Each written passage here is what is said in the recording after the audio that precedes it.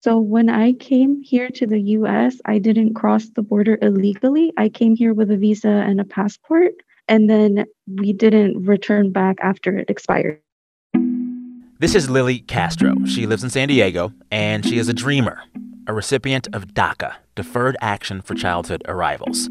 When you got DACA at 19, what did you expect it to do, for the rest of your life? Did it seem like, okay, I got it. I'm good now, or what? It was a bit of a relief because right before I got DACA, I had just graduated high school and I felt like there wasn't anything that I could achieve here in the US. But once I got DACA, then it was like, okay, I can work and I can do all of these things. Especially living in California, it was more open to DACA recipients. Like you're able to get a license and you can get a work permit and all of that. Lily has a life here in the U.S., a job, friends, family. I'm working for a company that does distribution for grocery items. Gotcha. And I also help run a local Harry Potter group in meetups. Wait, what? Yeah. Harry Potter meetups? Yeah. Oh, my goodness. But like every other DACA recipient in this country, since DACA began, Lily has been in limbo. The program was meant to be a temporary fix. And for years, DACA has been challenged in court. And Donald Trump, as president, he tried to end DACA a few times. But Joe Biden is president now, and he has already proposed a very progressive agenda on immigration, including a fast-tracked pathway to citizenship for people like Lily. So I'm guessing you've been following Joe Biden and all of these executive orders and policy recommendations around immigration over the last 2 weeks or so, have you? Yes, I have. We've been so happy. My roommate and I are just like, we've been watching the news constantly since before the election results happened. Really? Yeah, and it's just been such a relief to have something finally happen. Because right now it just feels like I'm stuck in between anyways. Like I can't really leave the country. I can't really plan for the future. But I can't really leave because I don't know anything about Mexico. Everything I know is about the US. Joe Biden has proposed a lot on immigration in just 2 weeks. He ended Trump's so-called Muslim travel ban. He signed an executive order that would allow undocumented immigrants to be counted in the census. He stopped construction of the border wall with Mexico. He ended a policy that would let the federal government crack down on sanctuary cities. But the answer is not to turn inward, to retreat into competing factions, distrusting those who don't look like you, or worship the way you do, or don't get their news from the same sources you do. So Lily is hopeful, but still unsure. If I were in your shoes, I would be so angry and so anxious, just not knowing for years. Are you angry? Are you anxious? Like, I want to give you the space to let it all out. No, it's definitely, I'm very anxious about the whole thing. I mean, it took me a year to even try and apply for DACA because at the beginning it was like, if you fill it out wrong, then you're not going to be able to do it again. Or if you miss a document, you're not going to be able to resubmit it. And like, they'll have your information and they're going to go pick you up because, they know where your relatives live, they know where you live, and you're all undocumented. So it's just a ploy to get your information and get you. What do you want people hearing this conversation to know about your life or your experience, that might just inform the way that we all think about immigration? It's not as easy and cut and dry as everyone thinks. Half of the time when I tell somebody I'm undocumented, they're like, well, why don't you just get a green card? They don't understand the processes and how hard it is to just become a citizen. You're listening to It's Been a Minute from NPR. I'm Sam Sanders, and this episode, we're going to talk immigration and immigration reform. The difference between Joe Biden and Donald Trump on immigration, it's massive, and it may come to be the top issue for Team Biden during these first months of his term. To unpack what could change and what it all might mean, I called up Caitlin Dickerson over at The Atlantic. She has been covering immigration for years. We talked about how even though what Biden is doing is such a big departure from Donald Trump, in the big picture, immigration has been something that neither party seems to ever really fix. I think if you want to talk about the biggest departure, you probably have to focus on the headline of Biden's legislative proposal, which is this pathway to citizenship for 11 million, roughly, people who are living in the United States without legal status. I mean, it's an 8-year pathway to citizenship and even a fast-tracked opportunity to get to citizenship for DACA recipients, which may not be terribly surprising. You know, Dreamers have incredible support among the American electorate, but also farm workers. You know, that too, I think, stands out as something unique, especially following a pandemic when farm workers continued working. Many of them got sick, but, kept the shelves in grocery stores. They're essential workers. Exactly, yeah. Full of food and kept us fed as a country. So it's a really bold plan. I think that's probably the biggest departure. Yeah. So when I heard that Joe Biden was outlining a path to citizenship, it took me back to what George W. Bush tried to do. People who meet a reasonable number of conditions and pay a penalty of time and money should be able to apply for citizenship. And what Barack Obama tried to do with immigration. Yesterday, a bipartisan group of senators announced their principles for comprehensive immigration reform, which are very much in line with the principles I've proposed and campaigned on for the last few years. And they both failed. What about this time is going to make it succeed? Or is this also doomed to fail? Because Congress usually never actually does the heavy lift that Biden's asking for. Right. So I'm going to proceed with a little bit of caution here because as somebody who's been covering immigration for many years, I've been left at the altar with a comprehensive immigration reform many times. And so I don't want to get ahead of myself. Always the bridesmaid or something. I don't know. Never the bride. But Biden's going to give it his best shot. And I think what's different here than what President Obama was working with is that Biden has made the choice to introduce legislation at a time when the Democrats control both houses of Congress. That's not to say that he's necessarily going to get all the votes that he needs, but he's in a much better position to lead rather than one that President Obama was in, for the majority of his tenure, which really required him to have to lead by compromising. Yeah. It seems as if he is not putting forth a bill that would even open itself up to prolonged negotiation with the other side. And there's been some messaging from Democrats that they're not going to wait for Republicans to get on board. What's the shakeout with that and how this will be received by Republicans who might be moderate or not?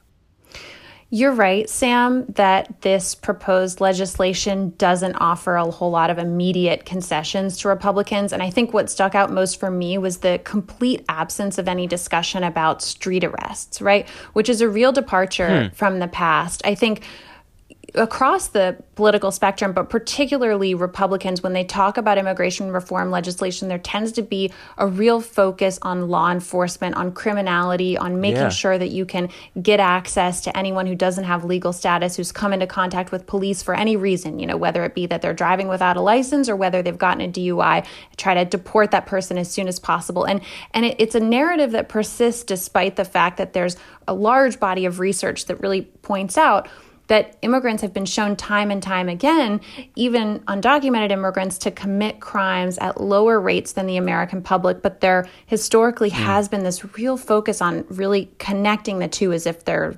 inextricably linked. And I think this Biden plan really kind of dispenses with that narrative. And I do think that's the influence of progressive activists on the left that his team must be listening to.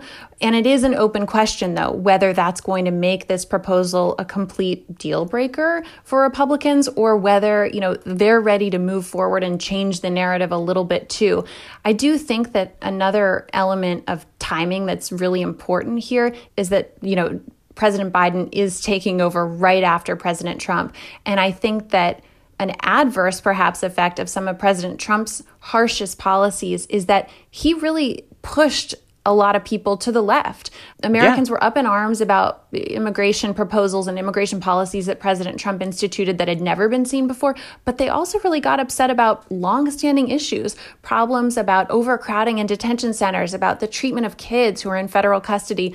None of these things were new under President Trump, but people sort of got hip to them and realized that they didn't feel good about them. And so I think that too has influenced Biden's proposal, and that too is a part of why it's so much further to the left than what we heard when he was in the White House as vice president. Yeah. Well, and this really gets to my next question. Like, it seems as if both parties have been pushed further away from the center over the last several years. Democrats are really, really progressive on immigration now, and the GOP is really, really conservative on it. If some of what we're seeing from Biden echoes some parts of a Bush plan for immigration or an Obama plan for immigration, we have to note that both parties are in a very different place now than they were under those presidents. How does that affect the calculus, the fact that just America is so polarized on this issue? That's right. And, I always like to remind myself, because it really matters, that when you look at polling, the voters who are most likely to actually act, to actually cast their vote based on their views on immigration are not progressives. It's the most conservative Republicans who are most often thinking about immigration as their issue that they might be voting on more than any other group. And so that's something that, both parties have in mind right now. The way that the Republican Party reacts to this Biden plan is going to tell us a lot about not just how they feel about immigration, but why. Is it about economics or is it about something else? Yeah. When I think of immigration as an issue in American politics, I just remember every president for as long as I can remember saying our immigration system is totally broken, and then saying that we should fix it, and then it never gets fixed. And this is both parties. And I think most Americans would agree our immigration system is broken. What is it about this issue that the country keeps agreeing it needs to be fixed, but we never fix it? What does it say about America, capital A? What's up with that? What's the big moral of the story for who we are as a nation? Okay. That we can't fix this? Here are my thoughts, Sam. I think this is a really important question. This is actually something that I'm planning to spend a lot of time on, in the next couple years, because I think that immigration law is always a number of things. It's economic policy, but it's so much more than that. It's about race. It's about culture. It's about language. It's about values. What are the values that the government wants to communicate to the American public, but what are the values also that the government wants to communicate internationally? And when you look back throughout history, all of those factors have been taken into consideration every single time that a new immigration law has been passed. And that, I think, is actually part of the problem. I really started noticing this in the last few years. I'd be traveling across the country writing about President Trump's policies. And people, Democrat and Republican, I feel like they would pull me aside and they say okay, Caitlin, but what do you really think? How can we fix this? But what I realized was that what they were talking about, this that they wanted to fix, was two very different things. There was one group of people, most often Republicans, who would say, how do we fix this? And they were talking about, for them, the problem was that there were so many people coming to the United States. They felt like the numbers were too high. And then I would talk to, a far left Democrat who would say, Caitlin, how do we fix this? But they were talking about the fact that it was actually hard for people who wanted to come to the United States to get in. Or they were talking about, the conditions in the detention centers or the separations of families, the ways that people who were attempting to migrate to the United States were being treated by the American government. And I do think that this disconnect and this really, at the end of the day, talking past each other that we sometimes do as a country is at the heart of the intractability of this debate. I think if we can't get on the same page and actually start talking about the same problems, you can see how it becomes, seemingly impossible to work toward a solution. Yeah. Well, I look forward to reading your work over the next few years and have this stuff explained to me, because it's really complex and it's for sure not over yet. Not at all. Yeah, thanks so much, Sam.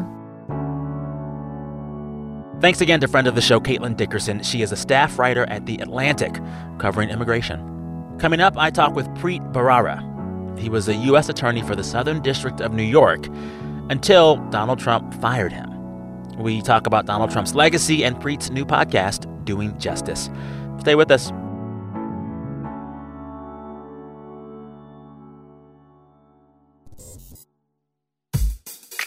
Support for this podcast and the following message come from Best Fiends. If you find yourself choosing the longest checkout line, that can only mean one thing. You've downloaded Best Fiends, the 5-star rated mobile puzzle game, which means where others see a hassle, all you see is a chance to play one more level a few more times. Turn dull moments into pockets of fun. Download Best Fiends free today on the App Store or Google Play. That's friends without the R. Best Fiends. Support for NPR and the following message come from BetterHelp, offering online counseling. BetterHelp therapist Hesu Joe explains the importance of creating a safe space for therapy. I can't tell you how many times I've had clients that say that expression, like, I've never told that to anybody. That's when I know I've made some kind of momentous move with this person. They feel safe enough to expose that part of themselves, and doing that together with somebody else can be very powerful. To get matched with a counselor within 48 hours and save 10%, go to betterhelp.com/minute. If you're never quite sure how to answer the question, "Where are you from?" NPR's Rough Translation might be the podcast for you. Yes, finally, someone else. Give us your accents and your origin stories, your cross-cultural misfits yearning to just be, and listen to Rough Translation on NPR. The first time you let it go to voicemail? You let Trump go to voicemail? So he called me 3 times. All 3 times it went to voicemail because I wasn't in my office or my assistant got the call. Or you saw the words Donald Trump on your phone. I did. I didn't. I just happened. That is Preet Bharara. He is a lawyer and former federal prosecutor. And Preet got those phone calls just after Trump got elected, when Preet was still U.S. Attorney for the Southern District of New York. Barack Obama appointed Preet Bharara, and he expected to resign from his post when Trump took office, because that's how it usually works. But Preet stayed at Trump's request. And then the phone calls began, which was weird. So Preet told the White House that he wanted to loop in the Department of Justice with these calls. 20 hours later, he fired you. He did. Every time someone famous got fired, my mom, grew happier. It's like, oh, Jim Comey, that's a pretty good club to be in. Preet says he is still not entirely sure why he got fired. But the firing did come right around the same time folks were saying that officials like Preet should investigate Donald Trump's businesses. Since that firing, Preet has become a very vocal critic of Donald Trump. And he's talked a lot about what Trump has meant for our legal norms and the rule of law. And that gets to the heart of why I wanted to talk to Preet this week. Preet says the rules that we choose to follow as a nation, it's all really precarious. Justice doesn't just happen. It's the product of people being fair-minded and a process being fair. Preet Bharara explored these themes in his book called Doing Justice.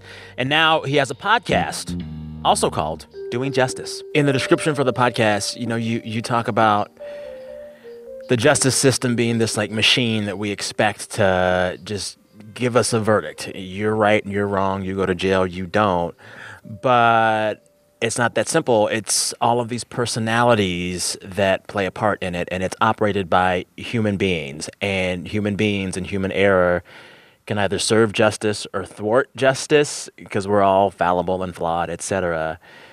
Do you think those fallibilities, if that's a word, are they getting worse or getting better? Or are we addressing them in a worse way or a better way right now? So that's a great question. The premise is a very important one. We say all the time in this country, and particularly over the last 4 years, something very important, and it's a bedrock principle of our democracy, of our legal system, of what it means to have a rule of law, and that is that we are a nation of laws, not men. And that's completely true, but it is also true that at the end of the day, good laws, good rules, good regulations, even a good constitution doesn't save you from injustice, right? There are ways to pervert the purpose of the rule of law. There are ways to corrupt it. And there are ways to pull off miscarriages of justice, no matter how good the laws are. So you need both things. To answer your ultimate question, is it getting worse or better? Look, I think in the last 4 years, it's gotten worse. Think about this, right?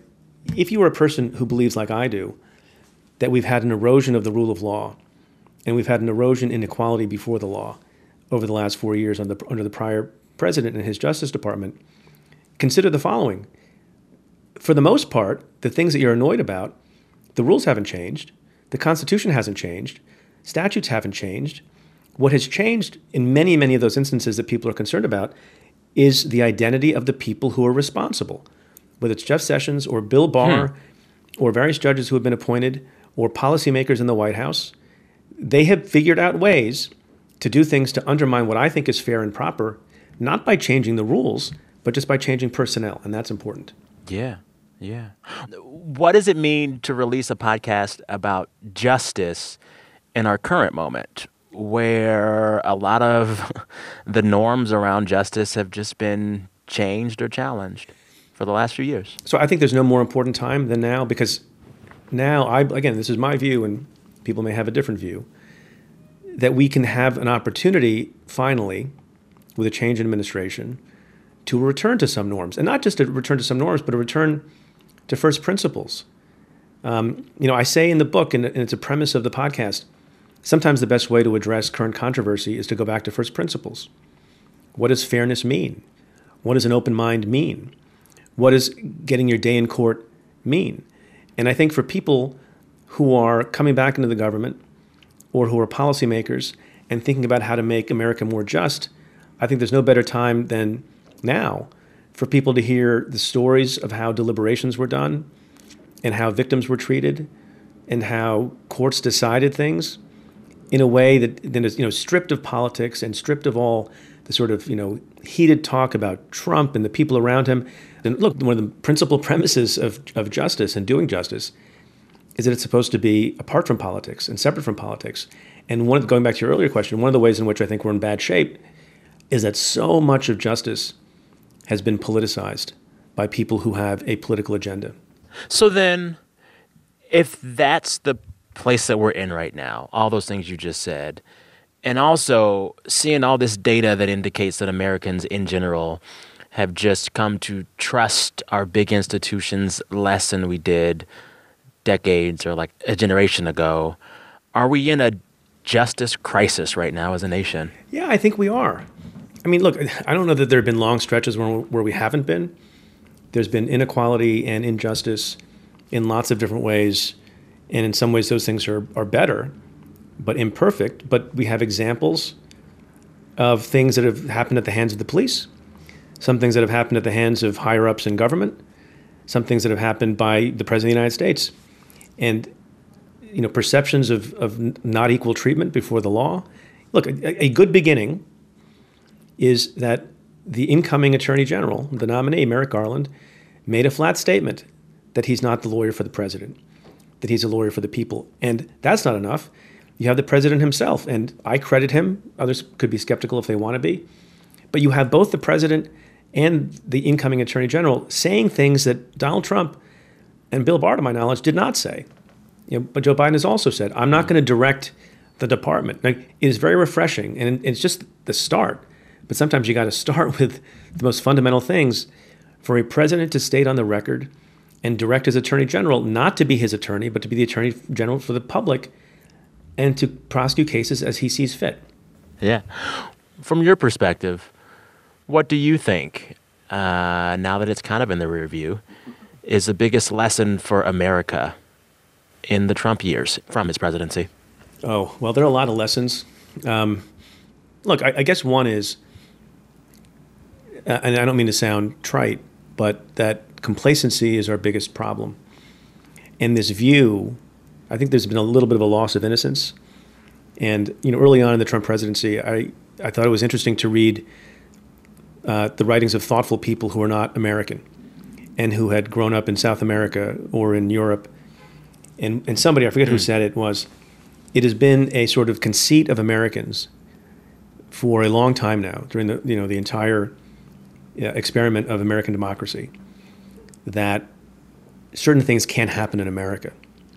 In other words, a demagogue, pure populist who disregards the truth fundamentally every day, like a person like that can't rise to power in America. And there's nothing in the world of law, history, or science that made that so. And now I think Americans understand that. I think, related to that is lots and lots of things that the president did. People love to talk about what he did to cross the line into criminal activity. Can he be impeached? Can he be charged? That misses the point a little bit. He did a million things that he had the perfect authority to do. Whether it was hiring his relatives into office or sharing intelligence, secret classified information when he shouldn't have. There are a million things that he did because we give the president a lot of power. I feel like the thing that I learned the most from 4 years of Trump is that most of the things Americans think are rules about D.C. and how politics works, they're actually just norms. Yeah, that's true. And unless you keep an eye on stuff, who knows what could happen. All right, on that lovely uplifting note, can I ask you to stick around and after a break play a game with me? I'm very nervous. I'm not good at games. I was warned that I was going to have to play this game. I will do it. I will do it just because I like you very much. Well, thank you, sir.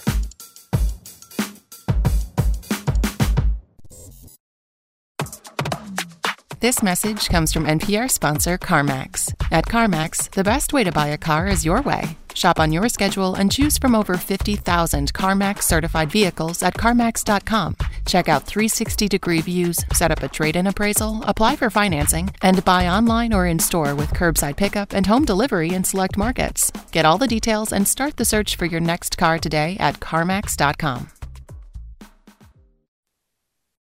We are still in the middle of this pandemic, and right now, having science news you can trust, from variants to vaccines, is essential. NPR Shortwave has your back.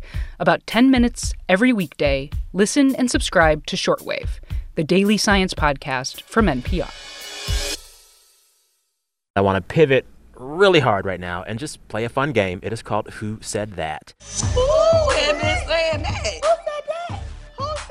The game is quite simple. I share 3 weird quotes from the week of news, and you got to guess who said it. Some weeks we play this game. Is it multiple choice? No, sir. You're smart. Oh, you could no. do this. You're Honorable J.D. Esquire, Preet. You're smart. J.D. Esquire. Smart doesn't mean I know stuff. All right. For this quote, guess what kind of dessert I'm talking about. All right, here's the quote. Look, I love everything bagels and everything bagel seasoning, but this is an objectively terrible development. Everything bagel seasoning made it into a dessert this week. What dessert? Yeah, ice cream. Ice cream, yes. Do you know who made the ice cream? I saw the stories, and because, the fate of our democracy is at stake, and COVID is still running wild, I didn't have the time to click on the article. So that's going to be my excuse as to why I don't know this. Well, I had the time because I love ice cream. This quote comes from Hillary Dixler Canavan. She's the restaurant editor for Eater. And she was talking about a new flavor of Jenny's ice cream, everything bagel ice cream. It's a cream cheese ice cream with everything bagel streusel inside of it. In her review... Have you tried that? I haven't, but I probably will because I actually love Jenny's ice cream. They make this flavor called brown butter almond brittle. That is one of the best things I've ever tasted in my life. Okay. So usually I wouldn't taste an everything bagel ice cream, but if Jenny's made it, I'm gonna try. I would eat a chicken tikka masala ice cream maybe. Yo, okay, that actually sounds great. Oh my goodness. I'm gonna give you that point. You got that point. See, this game is easy. Thank you. Easy. Yeah. All right. This next one is actually a fill in the blank.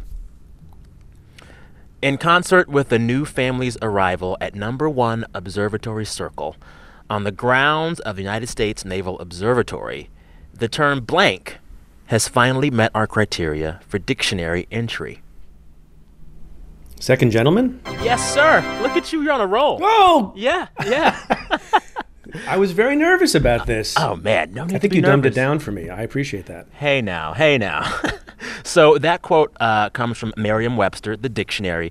This week they announced a whole bunch of new words that they're adding to their dictionary. And one of them was an entry for the phrase second gentleman. We know that America has its first ever second gentleman in Doug Emhoff. This is Vice President Kamala Harris's husband. Right. He became the first male spouse of a president or vice president in U.S. history. Cool.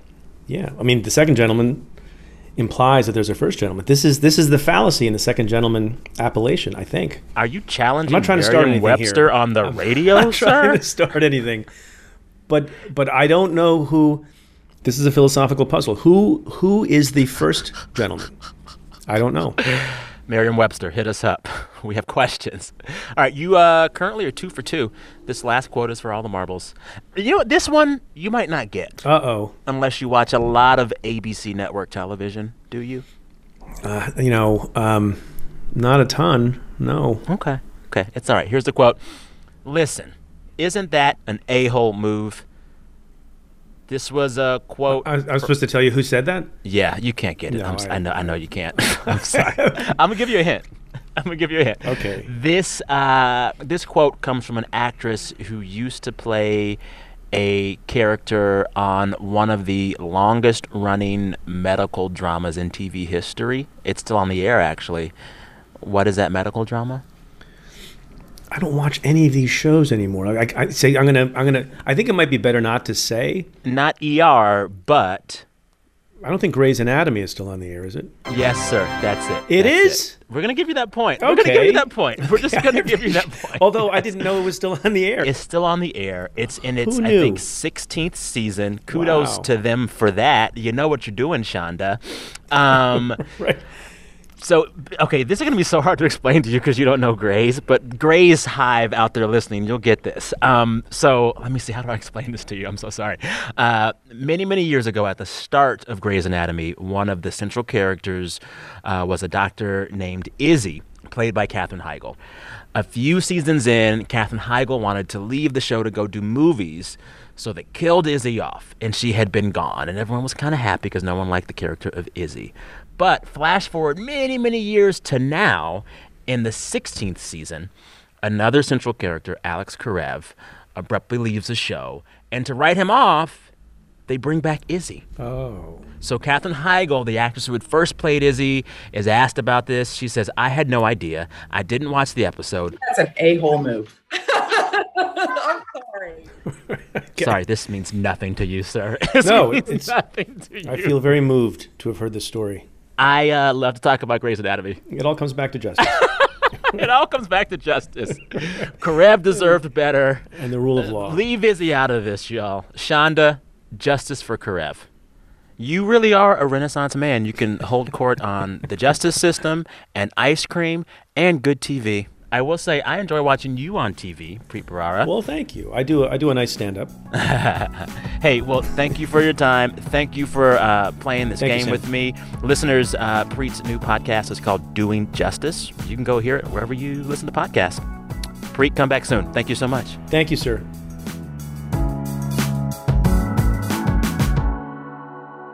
Now it's time to end the show as we always do.